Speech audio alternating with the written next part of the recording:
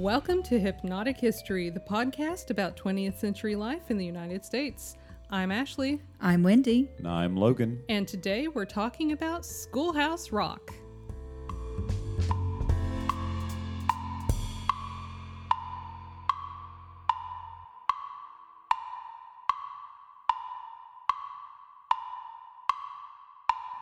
Schoolhouse Rock was of a certain time.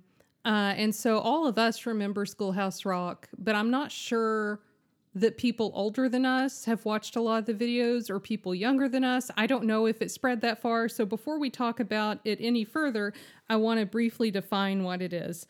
It is an Emmy Award-winning series of 3-minute educational videos set to music that initially aired on ABC between Saturday morning cartoons from 1973 to 1985. And after that, ended up being on tapes that got shown in schools a lot. The original categories of videos were grammar rock, multiplication rock, science rock, and America rock, which is sometimes called history rock. Grammar rock described parts of speech. Multiplication rock focused on the multiplication tables for specific numbers. Science rock described the human body, energy sources, and outer space. They just really went everywhere with science rock.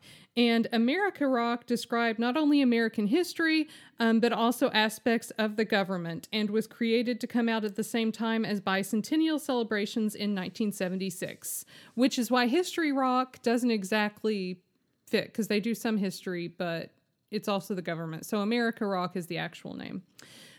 So what memories do you all have of Schoolhouse Rock? So I don't remember watching it in school, but my younger elementary years are hard to remember. Are you repressing something? Well, that was when I started losing my hearing. And so, like, I had to read the teacher's lips. And so watching something on the television, they would bring in that television. And I think, well, this is pointless for me today. Because there was nothing there that I could, that was for me. Yeah. So whatever they brought in, I couldn't hear it. And so I could just watch what was on the screen. But I don't remember Schoolhouse Rock. I do remember watching cartoons in the morning and it coming on and me being like, not today, Satan. I'm not going to get educated. I just wanted to watch my Tom and Jerry or my Looney Tunes. Yeah. I wasn't interested in. How dare you try to sneak something worthwhile in between my cartoons? I know what you're up to. That's my get up and get a snack or go to the bathroom time. I'm not going to watch this nonsense. But now I have watched them, and I see the value. Mm-hmm. They're valuable. And a lot of our kids at school have seen them. I guess they're watching them in the elementary. That surprises me. But on the other hand, maybe not, because there's probably teachers who have been teaching for like 40 years, and they're like, I always show Schoolhouse Rock. Yeah. I'm not stopping now. Yeah. Yeah. I remember Conjunction Junction. Mm-hmm. I remember a couple of the I'm Just a Bill. But I really struggled to remember watching the entire segments. Like the clips you showed me while you were researching this, I don't remember seeing at all. I think I showed you what I would consider some deep dives, things that people didn't watch as much. Conjunction Junction was, I think, one of the more popular ones that people know about. 3 is a Magic Number was one of the first Schoolhouse Rock songs, and it was pretty popular. I don't remember when or how I watched them. It must have been in school, but the ones I remember are all grammar rock. So it must have been an English teacher that was playing them. I like how none of us, we all have really hazy memories. Like we all know of this thing, but we can't remember where it came from. Yeah. Like it's some mystical thing. Yeah. This weird conspiracy to brainwash children. Yeah, you're not educating me. No way. Take your cartoons away. Schoolhouse Rock is the brainchild of advertising executives. There you go. It was thought up by David B. McCall, who was president of McCaffrey and McCall Advertising. He noticed while on vacation with his family that his son was struggling with multiplication tables, but could recite every Rolling Stones song. So, when he returned to work, he asked a jingle writer to create a phonograph record of educational songs. But according to the Schoolhouse Rock official guide, quote, the result was not at all what David had in mind, something halfway between the saccharine sweetness of the singing lady and Brill cream a little dabble do ya. So I take that to mean that it was sort of hokey and old-fashioned. Yeah. not like the Rolling Stones. Right. Looking for a different songwriter, McCall found Bob Dorough, who was a jazz pianist and a composer who had already taken boring subjects and transformed them into catchy tunes, like Do Not Remove This Tag and Love, Webster's definition. Logan, have you heard of those? I have you're not. the music guy. I have not. We're going to have to look them up, I guess. The first song that Dorough came back with was 3 is a Magic Number. So that's probably one of the most popular songs, and it was the first one that was written. Since David McCall was on the board of New York's Bank Street College of Education, he was able to have them test out this song in a few districts where they performed well. The Bank Street College of Education would go on to become a sounding board throughout Schoolhouse Rock's history, so whenever they wanted to test out new things, they would send it there first to get feedback. Because the lyrics of the song were so visual, the ad agency's art director, Tom Yohe, believed that they'd be great videos. When Radford Stone, the account executive for ABC Television Network, saw the storyboards for 3 is a Magic Number, he suggested that they pitch the idea to ABC, who was looking for enriching children's programming. Around this time, a group called Action for Children's Television was advocating for television to improve its programming for children. So sorry, Wendy. That's why you didn't just get your, educationally desolate cartoons. Yes, yeah. It was because of the Action for Children's Television. Michael Eisner, who was then working as an executive of ABC, but whose name you might associate with Disney because he was at one time the CEO of Disney. He was working at ABC at the time, and he said they were a real problem for the 3 networks, which were doing massive commercialization of children's programming, violent programming, Saturday morning programming. And I walked into this situation and actually had to go to Washington to testify to the FCC. Wow. Which would be weird because it's like, I make cartoons. Yeah. Why do I have to be interrogated by the government? Schoolhouse Rock was, therefore, pitched to Eisner, who was at that time the vice president for children's programming. Eisner brought along the renowned animator Chuck Jones, who, among many accomplishments, worked on Roadrunner and How the Grinch Stole Christmas. As soon as the song was over, Eisner asked Jones, "What do you think?" To which Jones replied, "Buy it." Despite its catchy educational messages, You Can't Please Everyone, though. Most people really loved Schoolhouse Rock. It was nominated for several Emmys, but one critic at the time criticized the show, saying, "Puppets would have been better. They have believable character, real-world motion, and 3 dimensions." Who was this? I don't know. I didn't realize. That's the problem, though. They really nailed it on the head. At the start, everyone working on Schoolhouse Rock still had a day job, many of them at the advertising agency. So much of what we have today as Schoolhouse Rock was done sort of as a side hustle. People were using their spare time to put it together. Bob Dorough began his work by composing a host of songs for what would become Multiplication Rock. So that was the first group of songs put out and created. Tom Yohe created the storyboards for each song's animation. Many of the other animators, and I'm going to give a lot of names here because I don't necessarily recognize all the names, but I have come to understand that some of these people were important and worked on other things, so you might recognize it from somewhere else. Many of the other animators, including George Kanata, Bob Eggers, Paul Fram, Lou Gifford, Paul Kim, Phil Kimmelman, Bill Peckman, Arnold Roth, and Jack Sidebotham had backgrounds in advertising. It's no surprise, then, that Schoolhouse Rock shared characteristics of advertising. When you watch it, it's very vivid, it's very artistic, and, most of all, it's very concise, just like an ad. Makes sense. One of the cartoonists was Rowland Wilson, who also drew cartoons for The New Yorker, by the way. So if you think, wow, this reminds me of The New Yorker, which is something I've never thought while watching Schoolhouse It's Rock. much more coherent than a New Yorker cartoon. Yeah. The copy department's secretary and eventual copywriter, Lynn Ahrens, was also asked to work on Schoolhouse Rock. She was first asked to work on the song The Preamble after George Newell heard her playing her guitar during downtime at work. She ended up composing 15 other songs for for Schoolhouse Rock and eventually became a Broadway composer. Interesting. Another copywriter, Kathy Mandry, helped compose Rufus Xavier's Sarsaparilla, and Tom Yohe himself composed Sufferin' Till Suffrage.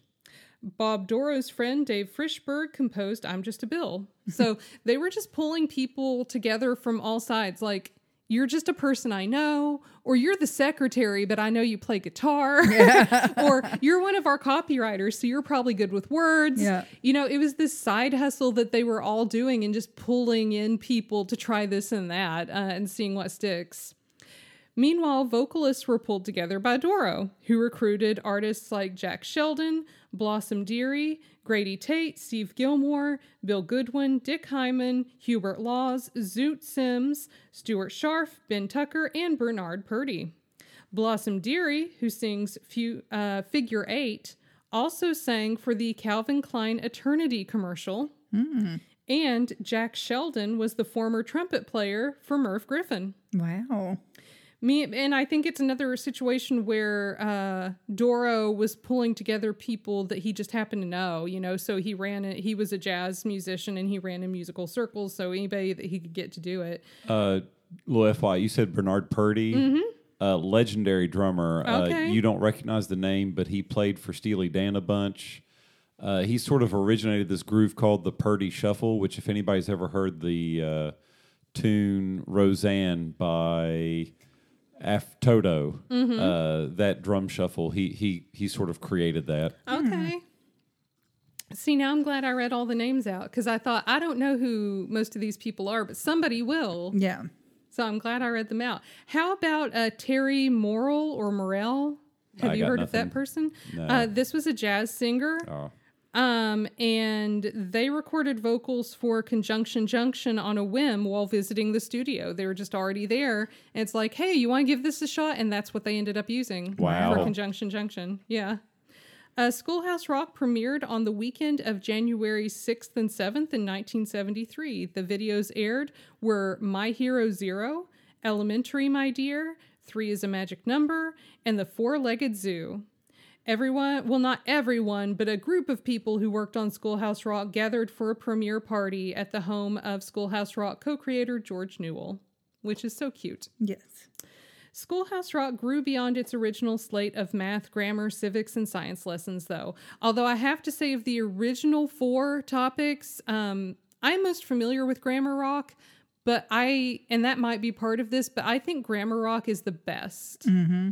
I would agree. Every one of those songs is super catchy, but in the other areas, it's really hit and miss. Well, plus it's more simplistic things, like to just like conjunctions or is there? I can't remember what the other. I just remember that. It's one. all parts of speech. Yeah, it's all parts of speech, so that's easier to get across. Yeah. It's not like go ahead, condense the process for making a bill become a law. Yeah, well, and if you look at Multiplication Rock, I went back and watched all of those.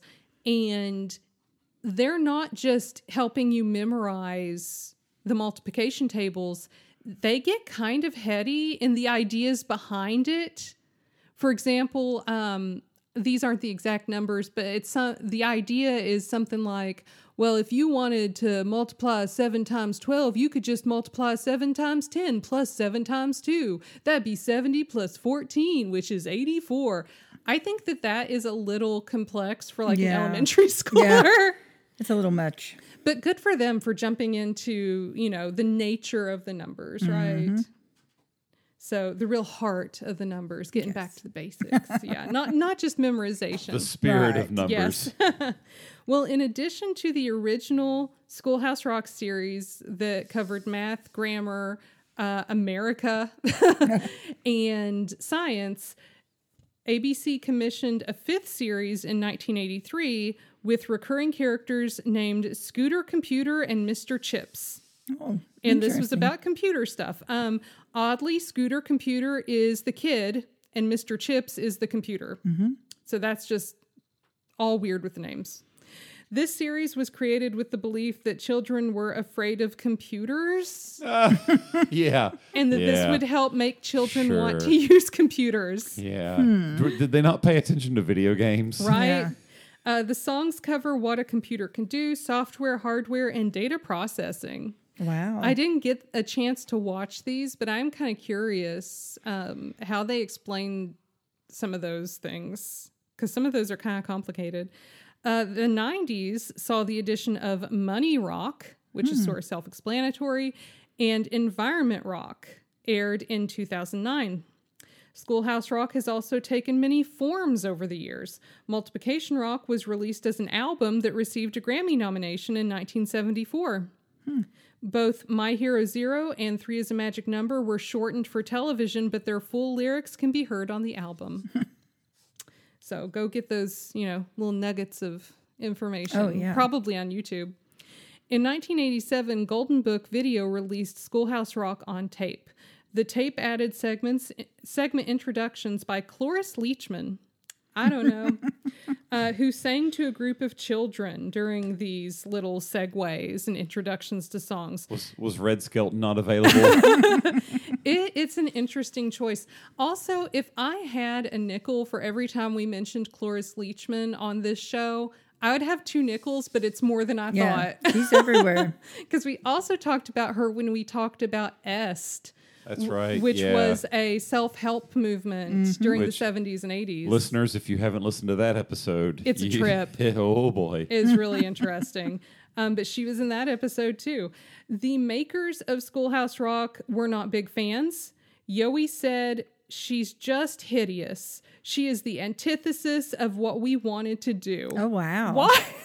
I mean, I think it's an odd choice, but I'm not like, Cloris Leachman is the opposite of everything I believe in. What? I think we could have said that a little nicer. And Doro, who did the original music for Schoolhouse Rock, said, "The quality is poor, and there is also some new, inappropriate, and inferior material not written by me." Oh, I feel a little bit of smugness there. Yeah. Yeah. Feels like it's starting to fall apart. Maybe. Additionally, Schoolhouse Rock Live, which is what it sounds like, it's a live performance of Schoolhouse Rock songs, began in 1993 in Chicago. A shortened road show traveled to schools around the country for a while, and as far as I can tell, it ran in Chicago until 1997. Now, if you Google it, you can find that it is available for theater groups anywhere to license and perform. And I'm sure that they do, because Schoolhouse Rock seems like it is immortal. It's just going to go on forever. After Schoolhouse Rock viewers grew up, Doro reported that he frequently got requests for Schoolhouse Rock songs at his regular jazz gigs. Like, play 3 is a magic number. That's funny. Yeah. Yeah. Get a mosh pit going. Michael Eisner, who we mentioned earlier, who originally greenlit Schoolhouse Rock and then went on to work for NBC, CBS, and Paramount Pictures before becoming CEO of Disney, says that people in Gen X talked to him about Schoolhouse Rock more than any other show or movie he had a hand in. Oh, wow. And he worked at all those places. Yeah. Yeah. So, as the parent company of ABC, Disney owns Schoolhouse Rock, and if you want to go back and watch it, you can find everything except environmental rock on Disney+. Disney Plus is also home to a 50th anniversary special because, if you recall, Schoolhouse Rock came out in 1973. So this year's the 50th anniversary. The 50th anniversary special on Disney Plus originally aired earlier this year. You can still stream it. It is hosted by Ryan Seacrest, features the Black Eyed Peas, Cal Penn, and Shaquille O'Neal. So it's still an odd combination. It's still better than Cloris Leachman. I'll give you that. I think that every time Schoolhouse Rock brings in a personality, they just mad-lib it. Oh, yeah. People just write down random performers Next, on slips Jerry of paper. Lewis. Yeah. I like it. I like it. It makes no sense at all. As is our custom, I'm going to share a few more bits of information about our topic, but I'm going to do it in true or false format. Perfect. So I will say something about Schoolhouse Rock, and I want you to tell me whether you think it is true or false. The government trains employees with Schoolhouse Rock. Yes. True. I want that to be true. True, or at least at one time they did. Government and lobbyist groups in the past have requested tapes of "I'm Just a Bill" to use for training their staff. Wow. Same thing we used to train second graders. Law schools have used Schoolhouse Rock to train their students.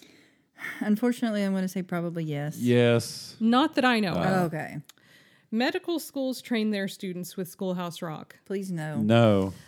Okay, this is scary because it's true. The University of Michigan Medical School and Columbia College of Physicians and Surgeons have both reached out to Schoolhouse Rock creators in the past requesting copies of Telegraph Line for use in teaching first-year med students about the nervous system. Oh, okay. Okay. Original copies of all Schoolhouse Rock videos can be found in the Smithsonian. True. Yes. False. Oh. Original animation cells ended up in the trash. Many of the musical arrangements were lost. Oh, wow. Of course they And were. the original 24-track recording tapes were stored in a Connecticut barn. Oh, okay. The song about verbs almost lacked action. Yeah, that sounds good. Yes. That's funny. Yes. True. The song was called, it ended up being Verb, That's What's Happening. But it was almost a song called A World Without Verbs. Oh. It wasn't received very well to the people they shared it with, so they scrapped it entirely and wrote a whole new song. Creators used their children as vocal talent. True. Yes. Yes. For the song Interjections, the little girl at the end of the song who says, "Darn, that's the end," was Tom Yoey's daughter. Bob Doro's daughter and her friend sang on the song The Four-Legged Zoo. Radford Stone's son and daughter, as well as Tom Yoey's daughter, voice characters in Fireworks, and Jack Sheldon's son is the voice of the boy in I'm Just a Bill. The creators of Schoolhouse Rock have been sued for stealing someone else's intellectual property. Yes. Yes. False. Oh. Schoolhouse Rock censored itself for fear of government retaliation. Yes. Yes. Yes, the song Three Ring Government, which is about the U.S. government system of checks and balances, was originally not aired because there was concern that comparing the three branches of government to a circus might offend politicians. Yeah. I can see that. Paul Newman inspired a Schoolhouse Rock video.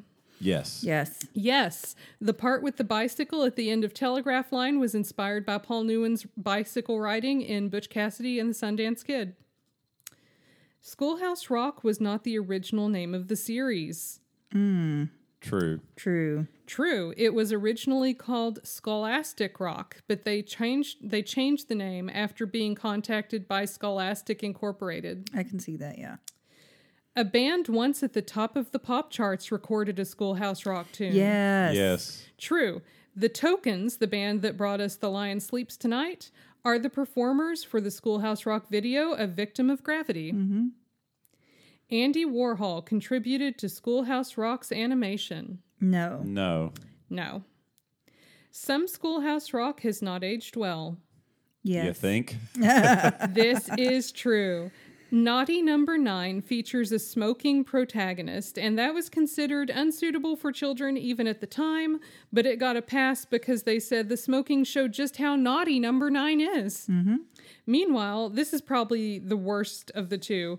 The American history video, Elbow Room, it's about westward expansion. The song celebrates the idea of manifest destiny. Oh.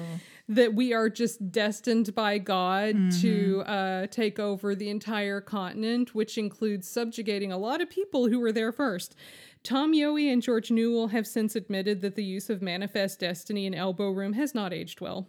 Yes. And for some reason, I have no explanation that I could find for this, but for some reason in The Shot Heard Around the World, at the end, there's a drawing of the United States that's filled with people, and it includes a naked woman standing in California. Okay. That was a choice. I know. I read about this, and I thought, surely not. And if it was, they have censored it since then. Mm-hmm. No, pull it up on Disney+. It's still there. Oh, my I don't goodness. understand. Definitely a choice. I respect people that stand by their artwork.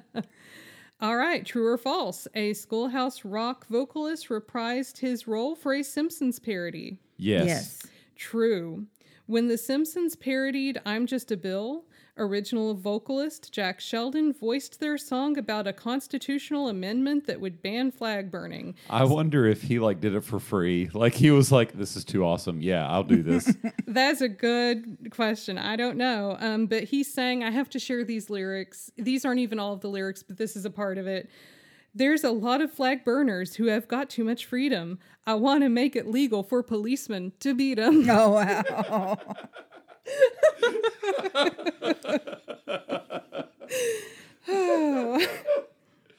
But there's more to the song. You should pull it up and listen. I believe that Simpsons is also on Disney Plus. Yes. So Disney, the home of all of this stuff. A young Keanu Reeves voiced a character in a Schoolhouse Rock video. Yes. We'll say no. False. Aw. A Schoolhouse Rock cover album exists. Yes. Yes. True. In 1996, Atlantic Records released an album of Schoolhouse Rock covers, including a rendition of 3 is a Magic Number by Blind Melon and Verb, That's What's Happening by Moby. Mm-hmm. So, and I have not heard that. I'm surprised They Might Be Giants hasn't done a bunch of Schoolhouse Rock songs. Like, they seem like the type of group to do that. Yeah, they do. I've heard the Blind Melon one. It's good. It's a jam. It's a bop, yes, yeah. I'll listen to that anytime. If you love Schoolhouse Rock and you want to learn more, or you want to read up more about Saturday morning cartoons in general, I recommend one of the sources I used. I think I had 2 main sources for this episode. One is a book written by the creators of Schoolhouse Rock, and it's pretty cool. But there's also a book just about Saturday morning cartoons in general. And I want to share it because it is so bizarre. So if you want to learn about Saturday morning cartoons and you like bizarre, weird humor, I think you would really dig this book. It's called Saturday Morning Fever by Timothy and Kevin Burke. An endorsement quote on, just to give you an idea about this book, there's an endorsement quote on the back cover from Quentin Tarantino. Oh, wow.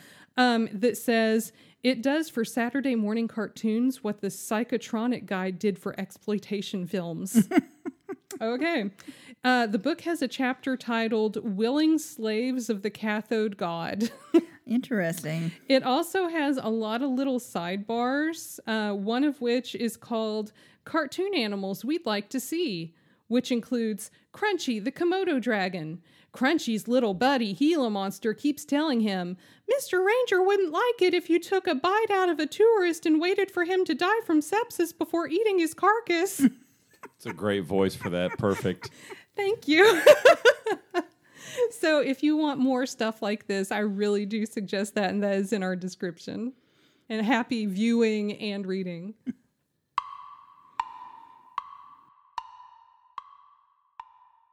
That's all for us today. Thanks for listening.